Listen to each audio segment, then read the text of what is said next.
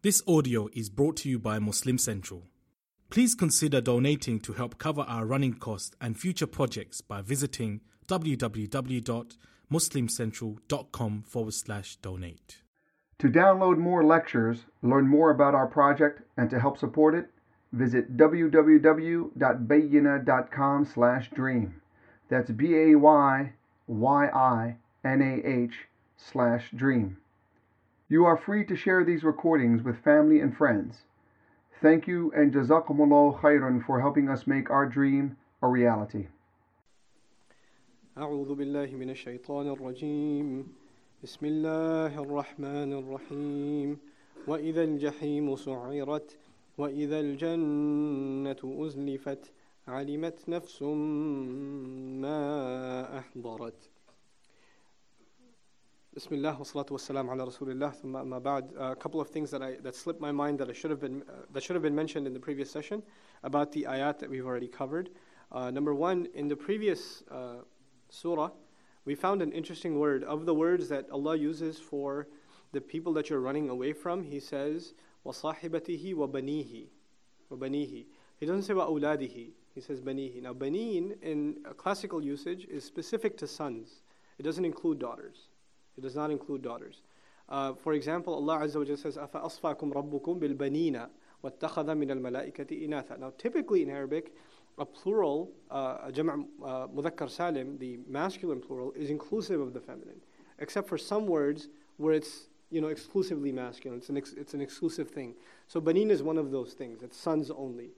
And this was used because on the day of resurrection, the audience is the kafir, and who does he love? He loves his sons. And that love of the sons is illustrated in his embarrassment over daughters that's coming out in this surah. So there's a continuation of that. But the other thing that I alluded to, but I didn't get to talk to you about, was there are two pregnancies mentioned in the surah.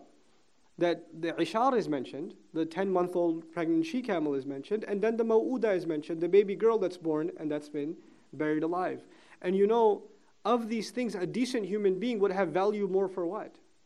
For a child, right? But look at how despicable these kuffar have become, that of the things that would, first Allah talked about things that would scare them, then He talked about things that they would love the most, and then they would lose love of it all of a sudden, right? And of those things, the first thing that He mentioned was al-ishar, not even their children, not even the daughter. And when it comes to the child, He's willing to bury it. When it comes to ishar, it's a source of pride, dignity, glorification. So it's this contrast in the messed up mentality of the kafir. It's looking deep into his psyche. The other thing that's happened here is the Quran and the da'wah, the early da'wah of Muhammad sallallahu alaihi wasallam, is something that isn't just talking about what will happen after the world ends and after all of this, after we're gone. And it's not just talking about way, way back in the day, old generations. It's talking about problems of that society. So even though this is on the Day of Judgment, this child is being asked what crime she was killed for, when the audience, the kafir audience, the criminal audience hears this, they're not thinking about that time, they're thinking about right then and there.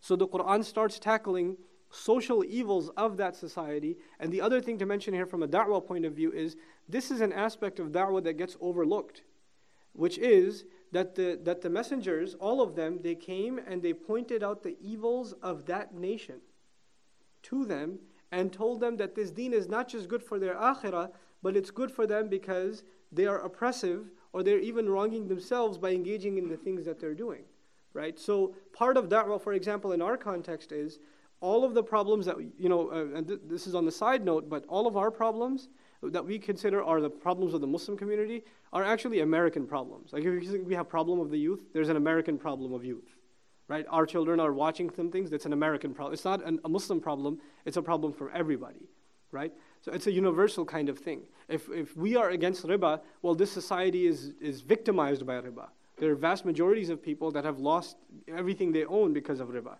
And they're living horrible lives. I would never, a decade ago, maybe even 5-6 years ago, you would see commercials on television, like infomercials late at night about these children in Somalia and in these hungry parts of the world, and we should send food to them, blah, blah, blah, $1 a day.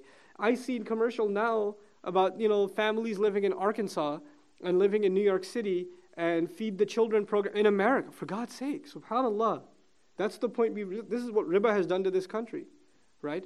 So so when you tackle an evil, it's not just us versus them kind of thing. Allah Azza wa Jalla speaks on behalf of this child, who is the child of obviously a mushrik or a kafir family. She's not a, this evil exists among them. This is not a Muslim problem. This is that society's problem.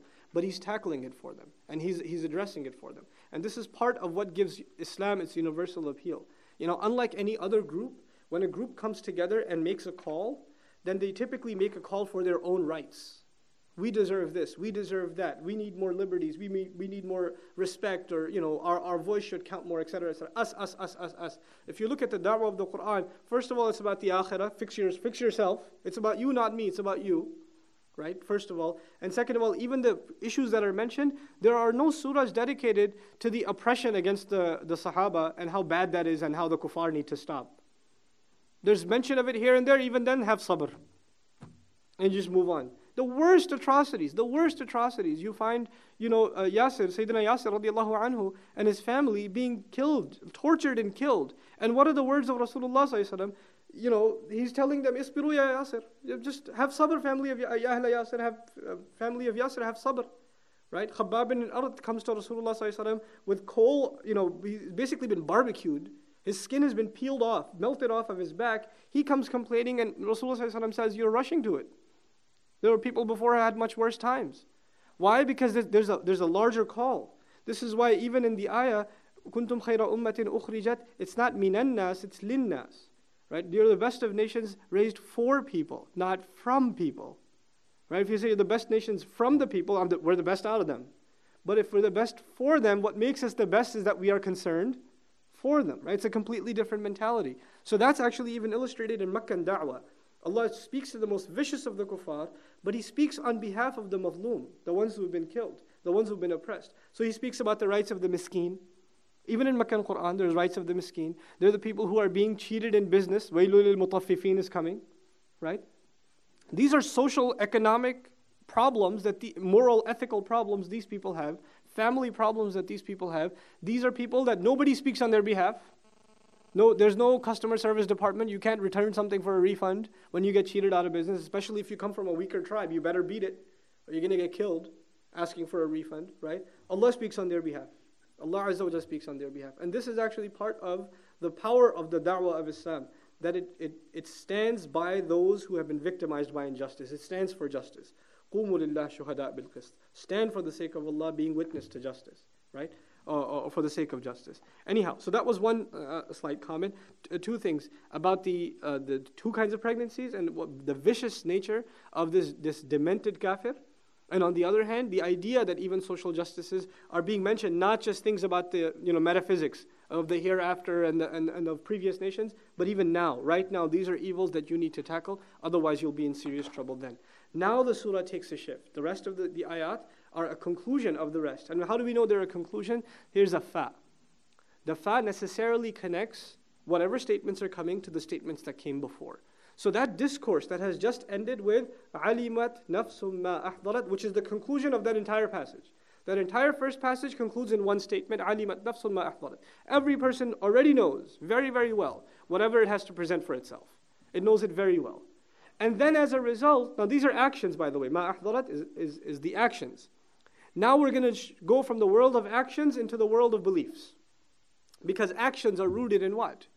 In beliefs, right? And the Quran illustrates this over and over again. First he'll mention belief, then actions, then he'll mention actions and belief. Because there's a cycle of amal and iman, right? Of actions and deeds, actions and faith, actions and faith. What you believe will lead you to a certain kind of action. And when you take a certain kind of action, it'll fortify your belief in something. And then it'll lead you into a different kind of action. So there's a cycle between iman and amal.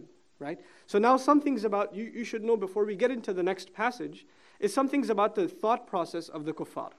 They thought certain things were bad omens. Like a daughter is a bad omen. It's a sign of bad, it's misfortune for the family, etc., etc. This wasn't the only thing. They had weird, superstitious kinds of beliefs in many things, including stars. And this is not just limited to them. Even now you have like astrology and all this kinds of stuff, right? And palm reading and these sorts of things. So they had an entire, industry running out of this. And this is actually a world industry. Like of the criminal industries in the world, like, drug trafficking and prostitution, etc., etc., there's also this. astrology. It's an actual industry. And unfortunately, nowadays, it's probably the most potent and most powerful in the Muslim world, where you go to palm readers and they come and tell you your fortune, or they look at the stars or whatever else. So this is a common shirk practice. It's a satanic practice, really, that is common, unfortunately, in the Muslim world. But even here in the U.S., we talked about how like these financial executives go to the palm reader and stuff, right? Now, anyway, the Quraysh, they had this thing about stars. The stars, they twinkle. So sometimes they look like they're brighter, then they're a little faded away, then they're brighter, then they're fading away. So there's like an off and on kind of thing with stars, right? And they would think that the stars are trying to tell us something when they do that. They're talking to us. And then they would see a shooting star, like a meteor or something, right? In English expression, the shooting star. They would say this is a sign of something. So some of the people that are, they don't have anything else to sell, so they say, I belong to a special group who has access to these shayateen, who go into the heavens, and they find out what these stars are telling us. And this is actually a pretty serious thing has to do with the safety of you and your family. In order to find out more, call this 800 number, only $19.95, etc. per hour. So basically it was a business. It was a business. The idea was, you come to us, we'll get you classified information that we get from a secure source, the shayateen, these devils, that we can talk to, and these are the kahin, the mind readers, right?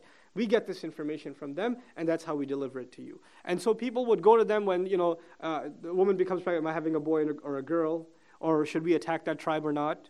Or should I kill my cousin? Am I going to get killed for it, or am I going to get away with it, etc., etc.? They would go to advice with these guys, and then they would jumble. They would just many narrations tell us they would mumble up words like just nonsense, right? Make it seem like they're actually getting some connection, telepathic connection going on, and then all of a sudden, I got it, and you need to do this or that or the other, right? So this was the game they would play. Now Allah Azza wa Jal swears by stars. And stars, understand, in mushrik culture, in that culture specifically, had a lot to do with these omens and superstitions and beliefs. And one of the allegations against the Messenger ﷺ was that he's again a kahin. He's a mind reader too. He gets this stuff from the stars. He gets this stuff from devils and shayateen that come from the stars and tell him this stuff. That's what he's doing. So now that you know that what Muhammad ﷺ is telling you is asking you to question your conscience, as opposed to the kahin who used to get paid for this, and then he would tell you most of the time what you want to hear. What has come right now in the surah, is that something the mushrik wants to hear? No, it's the exact opposite. So now Allah goes to their apparent source of knowledge, which is these stars, and says, Fala. No, on the contrary. And this la here is not connected to uqsimu, it's connected to what came before. Based on all of this, not at all. Don't make these assumptions at all. And this la is basically, shut up all of you. Just be quiet. Listen to what's about to be said. Uqsimu bil khunnas. I swear by al khunnas. Khunnas is the plural of khanis. And khanis in Arabic is someone who's going on a path and all of a sudden takes a turn or hides behind a bush and you can't see them anymore. And then they're avoiding contact with you, and then they're seen again and they're unseen again, right? So they would say when a star has appeared, it's a sign for me. But by Allah calling it al-khunnas, He's saying they appear, but they also disappear. So if you think that it's a power of theirs to appear, well, Allah controls their appearing and their disappearing. فَلَا أُقْسِمُ بِالْخُنَّسِ Allah swears by these, and He's going to swear by these and when Allah swears by something, there's always a conclusion, what's called jawab al-qasam, right? So that jawab al-qasam is coming, inshaAllah ta'ala. Al-jawar al-kunnas, and there's no wa or fa in the middle, so it's a continuation of the previous. Al-jawar comes from jara or jawran, to veer off the highway. So a star that goes off of its place, like a shooting star basically. Okay, and al-kunnas, this is it comes from kinas, and kinas is the hiding place of a deer. Like a deer is running in the woods, and all of a sudden, where'd it go? It's almost like it disappeared, right? So deer has a place inside the bushes where it becomes virtually invisible. So what this illustrates, a very beautiful analogy, is that the star that's shooting, all of a sudden, what happens to it? It disappears. Like it's a brief moment of movement, and then it disappears. Al-jawar al-kunnas. These were the things that they associated their superstitions with. And Allah Azza wa Jal begins by swearing by them, illustrating His control over them. And also, what's interesting in the Quran, Islahi comments on this, and so does Ash-Shawkani rahmahullah, that they believed that the jinn get them information from the stars. But we learn about Ash-Shihab al-Thaqib, for example, when the jinn or shayateen try to get information, steal it from the malaika, what happens? Stars are shot against them. So what you think is the source of information is actually these devils getting a beating in the sky, in the heavens. Right? This is how secure that information is. So it's the exact opposite of what you believe. فَلَا أُقْسِمُ بِالْخُنَّسِ الْجَوَارِ الْكُنَّسِ. Then he says, وَاللَّيْلِ إِذَا عَسْحَسِ. He swears by another powerful thing. The night as it starts to darken and dwindle your vision.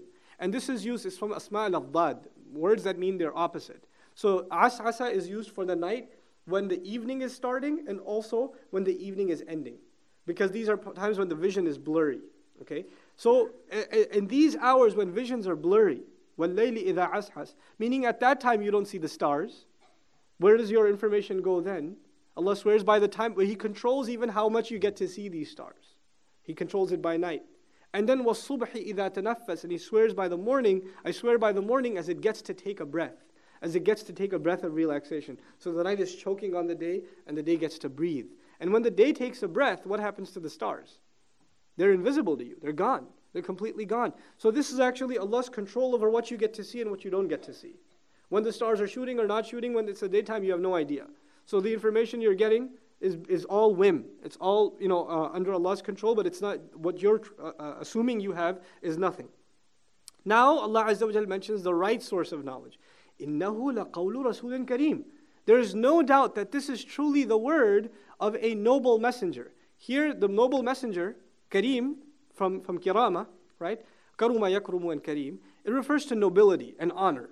And this is a reference to Jibreel alayhi salam. Okay? A couple of things I should mention here that are very beautiful. First of all, Allah didn't say, إِنَّهُ لَكَلَامُ رَسُولٍ كَرِيمٍ. Kalam was not used. Kalam is a word for speech. Qawl is another word for speech. Okay? But kalam is used with Allah. In Surah At-Tawbah we find حَتَّى يَسْمَعَ كَلَامَ اللَّهِ, until he gets to hear the kalam of Allah. Now kalam is literally that which is said from the source. Qawl is that which is uttered by the tongue. Now you can have a qawl of that which is not your own kalam. When you have a kalam, it is your own. When you have a qawl, it could be somebody else's, you're just saying it. Okay? So for example, قَالَ Rasulullah sallallahu alaihi wasallam. He said that the Messenger of Allah said. So when the one says it, is it his kalam? Whose kalam is it? It's the Messenger's kalam. But it's this person's qawl. We're taking his word for what the Messenger said, you understand? So it's verbatim. This person is verbatim delivering something. In other words, these aren't the words of Jibreel alayhi salam. They're the words of who? They're the words of Allah subhanahu wa ta'ala. That's why the word kalam isn't used. Because kalam is only used with Allah azza wa jal. Kalamullah. But this is the qawl of a messenger. Now, again, by calling, not just say, إِنَّهُ لَقَوْلُ Jibreel. He said, إِنَّهُ لَقَوْلُ Rasul. First of all, understand why Rasul, why not Jibreel? Because he is delivering something. A messenger delivers something. What's he delivering? A message. A message in what? The word itself. So he's going to be very precise with his words. Why is he going to be precise with his words? Because unlike a shaitan, a devil, which the kahin relies on, which already everybody knows, the guy's a devil, so there's no nobility associated with it. His attribute, the first attribute you should know about this messenger is what? Kareem. He's Kareem. He's noble. So it's part of his nobility that he will deliver this word, this speech, in all honesty. This is the first thing about the source. Understand that in the previous surah, Allah spoke about the integrity of revelation. في صحف مكرمة مرفوعة مطهرة بأيدي سفرة كرام بررة. That was the integrity of revelation. But that's only one part of Risala. Risala is the revelation, it is the recipient of that revelation, and it is the means by which this revelation is delivered. So one of them has been fortified and defended in the previous surah, the revelation itself, the source. The Suhuful Mukarrama. That's been defended in the previous surah. Now Allah is just defending what? The means by which this revelation comes. The means by which it comes. And then in this surah, He will also defend the Messenger himself, sallallahu alayhi wasallam, when He says, وَمَا صَاحِبُكُمْ بِمَجْنُونَ. He will defend the Messenger himself. So there are three things. The message, the messenger, and the delivery. Right? The previous surah defended the message. This surah defends the delivery. And then it defends the Messenger himself, alayhi salam, wa sallallahu alayhi wasallam. So, إِنَّهُ لَقَوْلُ رَسُولٍ كَرِيمٍ. The word Rasul is from the pattern of fa'ul, which is a mubalagha. It's a hyperbolized form in the Arabic language. Someone who delivers something and is basically a professional at delivering. who's always delivering, or who's constantly engaged in delivering, and delivering well at that. ذِي قُوَّةٍ, he is in possession, this deliverer, this messenger, is in possession of great might, great strength. Now the weakness of the shayateen was illustrated when the stars are shot against them. They have no defense, they have to run. They have to run. And they have to find hiding places to sit and try to listen. وَأَنَّا كُنَّا نَقْعُدُ مَقَاعِدَ لِلسَّمْعِ in Surah Al-Jinn. We used to sit in these places where we could try to get to hear something, right? And then we used to get shihab al-rasada thrown against us. But on the other hand here, first of all, he himself is extremely mighty. So nobody's going to try to steal something from him. ذِي قُوَّةٍ. But then Allah Azza wa Jal mentions, where is he getting this stuff from? Where is he? عِنْدَ ذِي الْعَرْشِ مَكِينٍ, right by the arsh. The word arsh in Arabic means roof, arasha ya'rishu, to build a wooden roof in the olden times. Okay? And wood is an extremely expensive commodity in the desert. Right? It's not like now wooden, why not concrete or why not rock? But compared in the society from which these words are coming, arshul bayt, the roof of a house. Makeen is a very interesting word. And there, in Arabic language, the roots of words, they have interplay with all the derivatives of those words, and they come together beautifully and very poetically and in a very picturesque way. Makana means to live somewhere. Makan is a house, is a place of stay. Kaun is existence. The original kaun, to be located or to exist. Now, makeen is someone who lives somewhere permanently, but also makkana or tamkeen in Arabic means to give somebody high status. And from ancient times to now, ownership of a home and ownership of having a place to live, in and of itself is a symbol of what? Of status. It's a symbol of status. And the higher your place is, the high profile neighborhood we say nowadays, the higher your status is apparently in dunya. Right? Allah speaks of this messenger, Jibreel alayhi salam, and he says, ذِي الْعَرْشِ مَكِينٍ. Right, عِنْدَ ذِي الْعَرْشِ مَكِينٍ. Right by the possessor of the throne, he is situated. And he's got that high status. Two things, where he's situated and his status. Then he says, مُطَاعٍ. He is obeyed, muta', from tawr, another very interesting word in Arabic.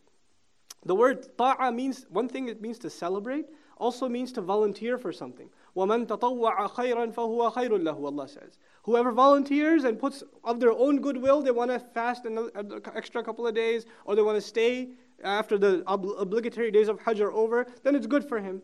Right? So the tatawwu' is used for voluntary out of your own will, you do something.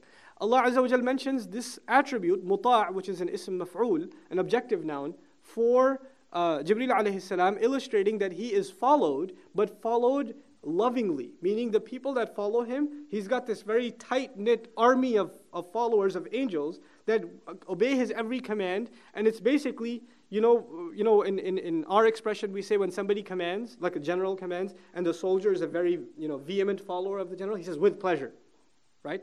So when somebody follows with pleasure, the one who is followed with pleasure is called muta'. So he's followed with pleasure, meaning he's followed with this tight-knit army. Why is this being told to us? When he delivers his message, there's also a security team. All of these followers that follow this entire... Now, in dunya terms, just understand this in dunya terms. When a highly classified document or a classified piece of information or technology or something like that is being delivered, what has to happen? Does any security person gets to take it, deliver it? No. You have to have high-ranking officials that have access to this thing, and then they put it in a cart and secure it, and then they have to have a team of security in layers around it, and these are people that you have to do background checks on, and you have to have certain level security clearance before you can go on this journey to deliver this package, and it comes from the highest sources. This package is highly classified. This even happens now. That's what's being told to us here. This is a highly classified piece of information. This revelation is coming from a very high source, and the one delivering it is the highest ranked, and he's got an army of security, muta'in thamma amin. And there, muta'in thamma means he's followed over there. Thamma in the Arabic language is two things. Number one is dharf makan. It's a kind of noun used to describe a place. So over there, even right by the arsh even, he has a huge following, the following of Jibreel alayhi salam. That's thamma. The other use of thamma is very interesting in that it's mentioned right before an adjective to empower that adjective or to highlight that adjective over all other adjectives that have been mentioned. So one, from Thamma, we learn Allah is talking about the station of Jibreel alayhi salam. The other is, of all the adjectives that are mentioned for Jibreel alayhi salam, the one that's been highlighted the most is which one? Ameen. Okay? Muta'in thamma ameen. Especially that he is trustworthy.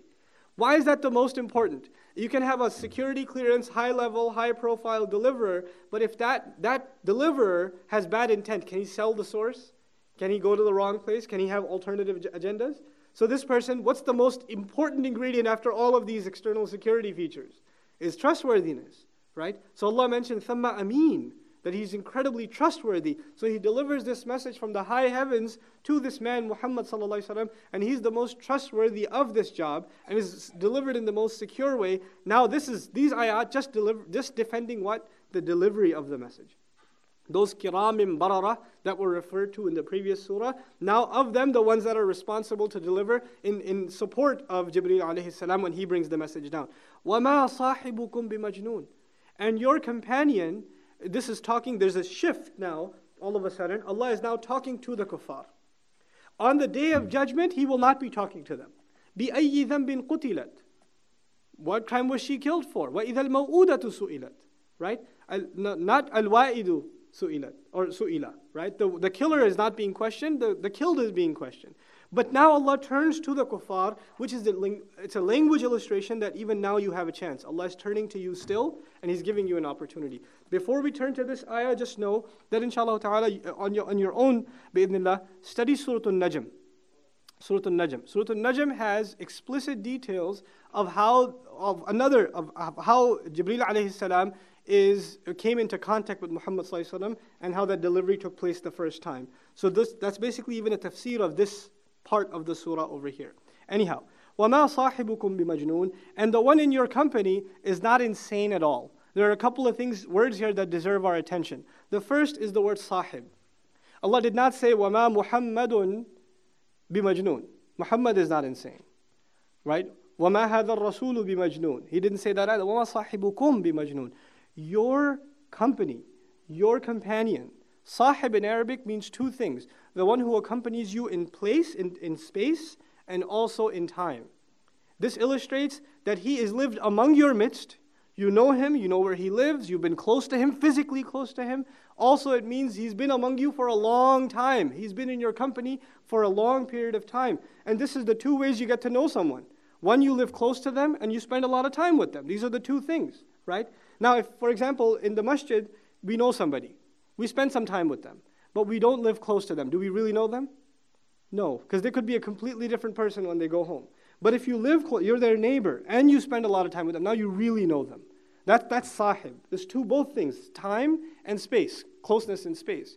So he's been among your midst for a very long time, so you already know very, very well that he's not insane, that he's not a mind reader, that he's not interested in any of these petty things, and the best possible attributes that you can come up with, you give to him. This is your sahib. So you know very well that he's not insane. وَمَا صَاحِبُكُمْ بِمَجْنُونَ. Now, the other thing about the word jinn, what you know about that is, it's again another a loaded word. Jannah in Arabic means to cover something up. Literally, to cover something up. And to climb over it. The Jannah is called Jannah because it covers the dirt with lush greenery. And it's a lush garden where it's one thing covering the other. Okay, so it's an overflowingly lush garden. Jinn, because our eyes are covered from seeing them. Janeen, the womb of the mother, because the baby is covered, is on the inside. Okay, Majnoon is two implications. One, whose intellect has been overshadowed or covered. His rationale, his sense of reasoning has been covered. So he can't make sense of things, they call him insane. That's one implication of Majnoon, it's ism maf'ul. The other implication is someone who has been possessed by a jinn. And the two are connected. They would say a person his intellect has been overshadowed by the possession of a jinn. They would combine the two things. So Allah says, وَمَا صَاحِبُكُمْ بِمَجْنُونَ. He is not possessed by a jinn. Also implies he's not getting his information from what? From jinn. These words are not inspired by a jinn, rather by the angel Jibreel alayhi salam, who delivers them from Allah subhanahu wa ta'ala. وَلَقَدْ رَآهُ بِالْأُفُقِ الْمُبِينِ. And no doubt he saw him in the clearest part of the horizon. Al-ufuq is a corner, literally it means a corner. afaq, corners. So the far horizon where the earth and the sky meet. From there, the clearest part, he saw Angel Jibreel alayhi salam. So this is describing his experience as a seen thing. As a seen thing. So he's not insane, he actually saw this happen. Now, again, keep in mind in the background, this is talking to people who take information from mind readers. And the mind readers say, I see things you can't see. Right? Or they'll say, we get information from the unseen, but you have to pay us before we give it to you. We'll give it to you, but you have to pay us. Right? That's the idea. Allah Azza wa Jal shows another contrast between these pathetic mind readers and these majnoon people and the noble messenger of Allah sallallahu alayhi wa sallam. He says, وَمَا هُوَ عَلَى الْغَيْبِ بِضَنِينَ. He is not, the word dhaneen is close to the word bakhil. You know what bakhil is? Cheap, right? Miserly. But dhaneen is someone cheap in information. Like, you know, a chef who doesn't like to share his recipe. Right? Or like, you know, Pepsi that doesn't want to give their formula for the soda.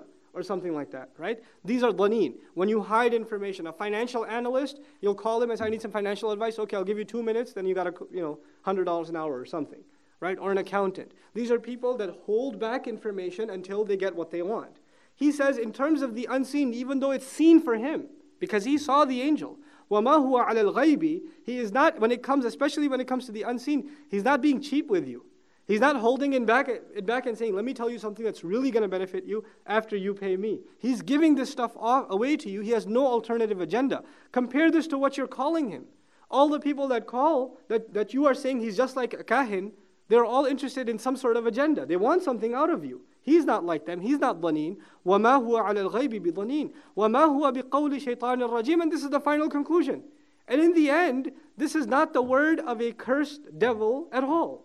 Ma huwa bi, ma and bi together, not at all. This is not at all. This is the farthest thing from being the word of a cursed. Rajim from rajam, you know, pelting.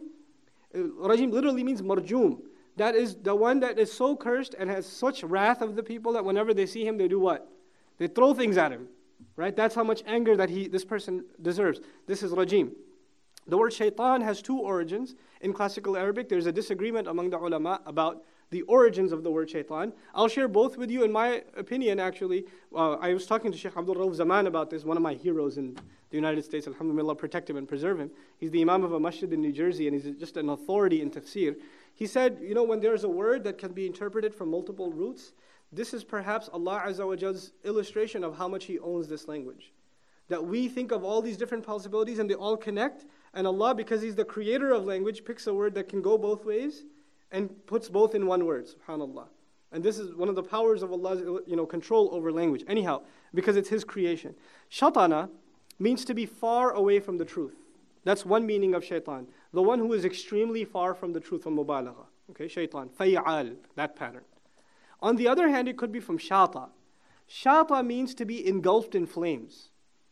Engulfed in flames of rage, literally. So the one who's extremely angry or extremely frustrated, engulfed, burnt up, scorched, literally. So shaitan from fa'lan then, the mubalagha pattern. What that would illustrate on the one hand is shaitan is calling to something that is the farthest from the truth. That's number one. Number two, that his humiliation before Adam alayhi salam has burnt him so much, all the things he does until now are still as a result of him being scorched since then. He's burnt about it still. You know, we use that expression in English even nowadays. You're still burnt about that, right? So that's why he's called shaitan. So this is not the word of a cursed shaitan. فَأَيْنَ تَذْهَبُونَ. Then where are you headed? Where are all of you going? This, by the way, to me is the center of the surah. This is the heart of this whole surah. The heart of this surah is just a question. You know, the previous two surahs were the kuffar asking questions. They were asking, even in Naba, they were asking questions, right? They were posing, you know, these casual kinds of statements about the akhirah. And now Allah has just one question. فَأَيْنَ تَذْهَبُونَ. Then after knowing all of this, where are you going? Where are you headed? What are you running off to? You have this world of corrupt knowledge, and you have this world of this source of the most authentic, secure, noble, priceless information that will save you from ultimate destruction. But where are you headed? فَأَيْنَ تَذْهَبُونَ. And then in the end, why is it that you don't go this way or the other? إِنْ هُوَ إِلَّا ذِكْرٌ لِلْعَالَمِينَ. And by the way, this أَيْنَ تَذْهَبُونَ, you go this way or that way, is again a tafsir of what came before. أَمَّا مَنِ اسْتَغْنَى. The one who doesn't care, goes wherever he wants. He feels he's free of need. That was in the previous surah. Now فَأَيْنَ تَذْهَبُونَ? Where are you people headed? Then he says, إِنْ هُوَ إِلَّا ذِكْرٌ لِلْعَالَمِينَ. In the previous surah he said, كَلَّا إِنَّهَا تَذْكِرَةٌ. No, this is nothing but a powerful reminder. Now he says this is nothing but a reminder. In huwa illa, this is nothing but a powerful reminder. Dhikrun lil alameen, for the worlds. This is a reminder for the worlds. What this illustrates, by the way, is two things. You can go off, there are other people that will take it. Alameen, it's not just li Quraysh. Right? So it doesn't need you. The message doesn't need you. In the previous surah, the message was exalted above the arrogance of the Quraysh. Now they're being told, you want to take it or not, that's your problem. This is a reminder for all of the worlds, all of the nations of the world. And this is not lis-samawat wal-ard. Al-alameen is referred for dhul aql, basically, the creatures of intellect, human beings, jinn, and angels. Okay, they're included in al-alameen, but not like mountains and trees and those kinds of things. So in the Quran, whenever alameen is used, you will find it's for nations. So nations of the world, nations of the jinn, nations of the angels. This is a reminder for all of these creatures, specifically the human being primarily and then the jinn. So dhikrul lil alameen. Liman sha'a minkum an yastaqim. This li is a badal of the li in the previous ayah. The way we understand that in Arabic would be in huwa dhikrul lil alameen, in huwa dhikrul liman sha'a minkum an yastaqim. It's connected together. This is nothing but a reminder for the one among you who has the intent, who wants to, sha'a, like we say insha'Allah. Whoever wants among you to be upright, to be straight. And there's a beautiful imagery in this ayah that I want to share with you. The word istiqama, like sirat al-mustaqim, originates from the word qama yaqumu, to stand. Yastaqim, the one who wants to stand up straight.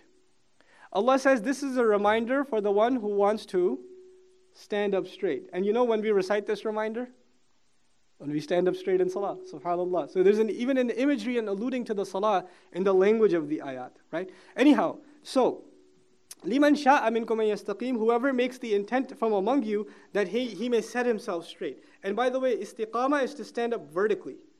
Okay, to stand up vertically. To not lie down, but to stand up from yastaqim. This is why sirat al-mustaqim is not a straight path like this, left to right or forward to backward. It's actually headed upwards. It's headed upwards. So the one who walks this path is elevated in darajat because it's headed upwards, away from dunya towards the akhirah.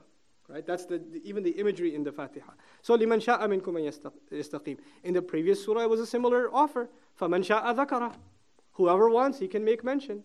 So this, again, complementing what has already been illustrated in even more powerful language here. Now, some things about the word mashia that are very, very beautiful. And that'll help us conclude this surah, inshallah. The word sha'a comes from the word shay'un. And you must have heard the word shay'un before. What does shay'un mean? A thing, an object, a thing. Okay? So what does sha'a, to want, to intend, have to do with a thing?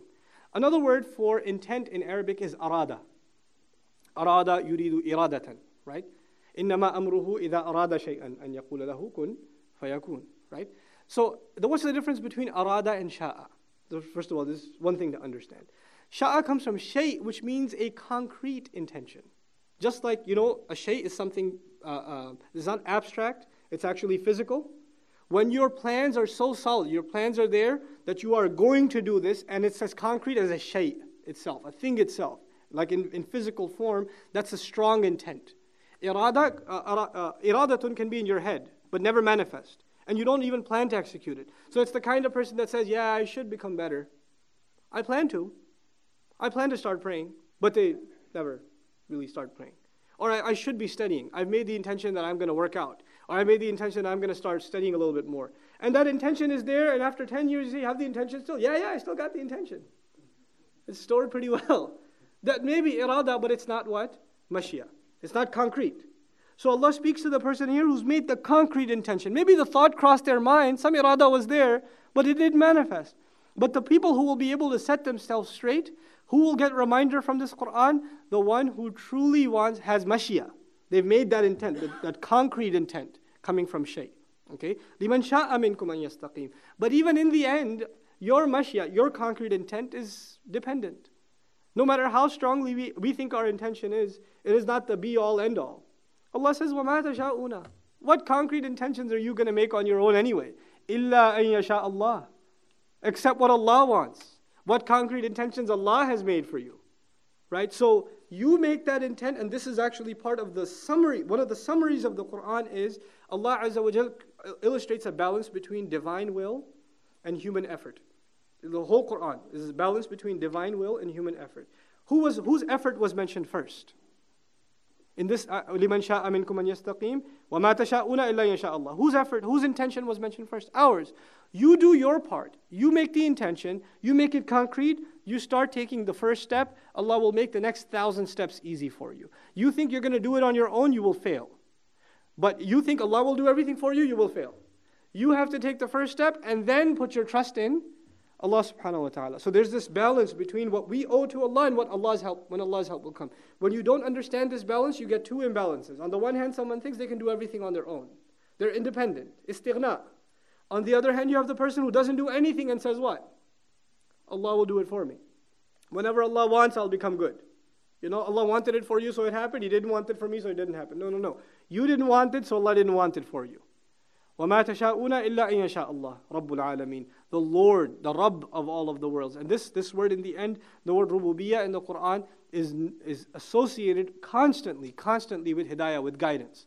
So what are you going to want that your Lord doesn't want for you? And this in the end is the guidance. Just finally, inshallah, concluding how we started the surah and how it concludes. The surah begins with some of the most enormous manifestations of divine will.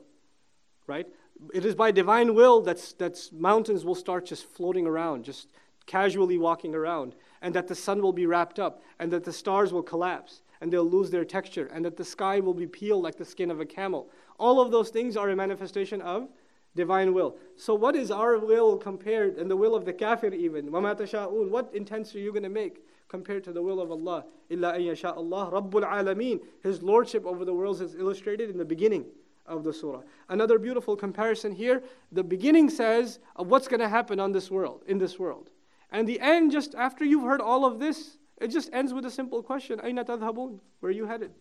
After hearing all of this, what's your conclusion? Where are you headed? So Islam wants from a person, what it demands is that we don't just live in the world of abstract ideas where we hear interesting philosophical concepts, but we never actually think about them, implementing them in our life. Islam is demanding action. If you find something, you find the truth in it, you don't just say, oh, that's interesting, and then just walk away. No. Where are you headed? Where are you going? This is something that's supposed to demand a change from you. So it necessarily calls people from thought to action. There's that other balance. We talked about divine will and human effort. The other balance is between thought and action. So the beginning is thought, and now the conclusion is action. Subhanallah. May Allah give us a correct understanding, a better understanding of His book. Subhanakallahumma wa bihamdik. Nashhadu an la ilaha illa anta. Nastaghfiruka wa natubu ilayk. Wassalamu alaikum wa rahmatullah.